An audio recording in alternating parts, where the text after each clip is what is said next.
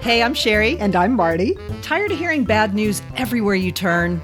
Well, we are. We're taking a little journey back to simpler times. Come along for the ride as we share some of our fun childhood memories. Might even jog some of your memories, too. I don't know, Marty. My memory lane is like a cul-de-sac these days. Hey, that is not going to stop us. Come join us for Just Jiggle the Handle. So, Sherry, did you have any pet peeves that you had in childhood that have kind of transferred themselves into something of significance later in your life? Any little pet peeves that you had as a kid? I don't know if these are pet peeves, but when we were kids, if somebody was being like snotty, like if you were going back and forth with someone and they're like, yeah, and that's not how that is. Yeah, it is. Uh-huh. Yeah, sure bet. Uh-huh. Yeah, I know you are, but what am I? That kind of stuff. Like even when somebody kids around and has that tone, I go back to being like 7 years old. Like I get furious because it's such a yeah, huh, So I don't know if that qualifies for a pet peeve, but that's a good one. And then something else that I hated because I was traumatized by this when I was a kid is that did somebody ever tell you a joke and then you didn't get it, but you pretended you got it? Sure. And then they go, oh yeah, what does it mean? Yeah, right. And then you're stuck there like busted. You have to, yeah. Busted wasn't even invented yet. But yeah, and then you feel like an idiot and you're like, well, I know what it is. And they're like, no, you don't. And it was usually something racy or something, and I was trying to, but I don't like that. And that's something that has stuck with me. Like when people try to put you in a position where you're going to look stupid, I don't, I hate that. Yeah. But it happened to me a lot, I remember, because the last thing you wanted to do is say, oh, I don't understand that. I don't understand. I don't get that, So, oh yeah, that's far. Oh yeah? What does it mean? What does it mean? Well, I know what it means. No, you don't. Yes, I do. Uh-huh. Sure bet. It's a whole cycle. And I think my sister probably did it to me too, which is kind of cemented it in. So sure. That's what I got. How about you? Well, my dad was a journalism major in college, and he always worked in writing of some sort. So grammar has always been a big thing with me. And I remember in, I think, 8th grade, there were a couple of the girls from the richer families, the daughters of doctors and lawyers whose families belonged to the country club, which of course my family did not. They used to pick on me, but I remember it was an English class and I got distracted and the teacher said, Martha, why don't you give us an example? And I looked up and was panicked because I had no idea what he had been talking about. And I said, where are we at? And the whole class burst into laughter, including the 2 rich girls who were sitting right in front of me, just laughed and laughed at me, only to find out that they were studying don't put a preposition at the end of the sentence, so I had exemplified exactly, where are we at? Oh, Marty's an idiot. Okay, so. Or genius. Yeah. See, I gave you an example. Yes. I mean. But no, it wasn't a genius thing. But that's so stuck with me for the rest of my life that literally when I would work on movies and we had walkie-talkies and I would lecture them and say, whatever you do, don't say, where are you at? If I would say, can you bring me the bottle of water? And if they said, where are you at? I wouldn't answer them. And I would say, rephrase the sentence. I'm not going to, it just drove me insane. So still to this day, whenever anybody says, where are you at? My whole body shakes my little 8th grade self. I was so traumatized by being laughed at in front of the whole class. Yeah. And my dad was a journalism major. Yeah, but they thought you did it on purpose. No, they didn't. No, they knew I hadn't been paying attention. Where are you at? It's the best. And it's still to this day, if anybody says, between you and I, these little synapses happened in my brain that make it explode as opposed to having the correct preposition and the pronoun. But yeah, I worked with a friend. We were going to do something. She said, well, I've got to be to work at whatever time it was. I got to be to work. And how do you say, when you're saying your guys's, like you and Scott, a possession of yours. Yeah. It's your guys's. What would you? It's funny you should say that. Well, I would say Scott's and my anniversary or something. But it's funny you should say that because a friend of mine is a writer and she sent me a note saying, I'm going to throw in fake names here, but I'm going to send you Lorraine and I's script. Lorraine and I's script. And I'm thinking, you're a writer? I don't think I want to read the script.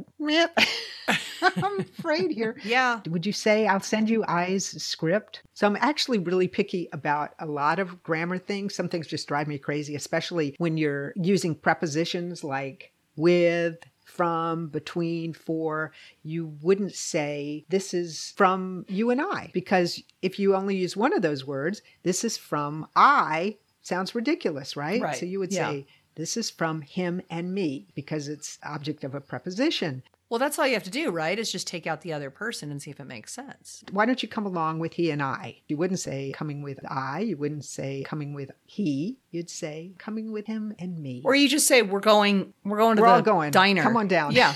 Yeah. That's what I say. When in doubt, just avoid the whole roundabout. Just do not go near it. Sadly, not enough people avoid that roundabout. It's true. And I feel like I'm stuck in the circle, avoiding the cars. You can't get out. I can't get out. I think though, I think people think that when you say I, it sounds proper somehow. Yeah. Like, folks, it's not. Okay? It's not always. And don't even get me started with she and me went to the store. Yeah. No, me didn't went to the store. Yeah. Yeah. Well, I got to tell you, I mean, between you and I, it really... Stop. My brain just exploded. Oh, and then also the other one is the one that you would just add a verb onto, like you're better than me. It's you're better than I am, or you're smarter than me. You would say you're smarter than I am. But you're just leaving off the verb. So the correct thing is you're smarter than I. You're demonstrating right now that you are smarter than I am. Excellent. Excellent. Thank you for that. Well, this is more like a public service announcement. Yeah. Then people are going, that's who not cares? Yeah, exactly. Who cares? Right. I care if you want to be my friend, which you probably don't. Well, I'll meet you for dinner. Just tell me where we're going to be at. Sorry. All right. That's enough. Talking's hard. Do you remember the I Love Lucy where she's going to like kind of like go to finishing school or something, and the guy says there are two words you should never say. One is swell and the other one's lousy. And she's like, all right, well, tell me the lousy one first. All right. So another thing that I think I mentioned before, pet peeves when I was a kid, was being late. Our family was always late getting to everything. And, I'd never see the beginning of a movie. I have no idea. There's like 50 movies I've never seen the beginning of. But now to this day, if somebody's late and we're supposed to meet at 1:00 for lunch and somebody's late and doesn't have a good excuse or hasn't called me, or when dates would show, thank God for Scott. But like if a date was supposed to show up and they didn't show up, it just sets this visceral reaction off. I used to have these nightmares that a volcano was erupting in our backyard and we couldn't get away fast enough because our family was so slow getting in the car.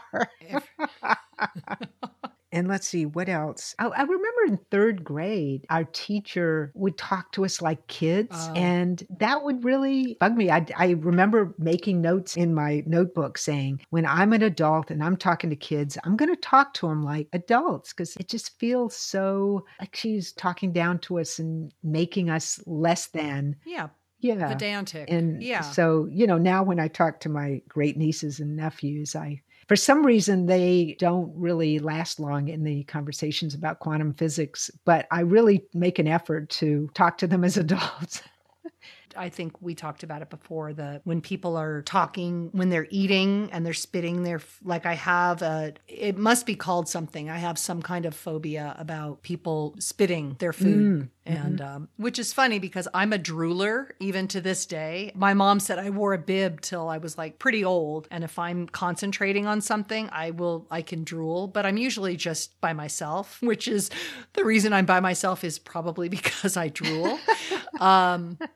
But I think I may have shared that story when I was in elementary school in kindergarten, and we were all at lunch at our big table, and the kids were all crammed in next to each other, and some kid chewing with his mouth open and his tuna fish sandwich, and he's spitting it on me, and I've got my open Flying Nun thermos or whatever I had, and that's I made my mom give me a straw so I could put a straw in there and then cover the rest of the top of the thermos with my hand so nothing could get in.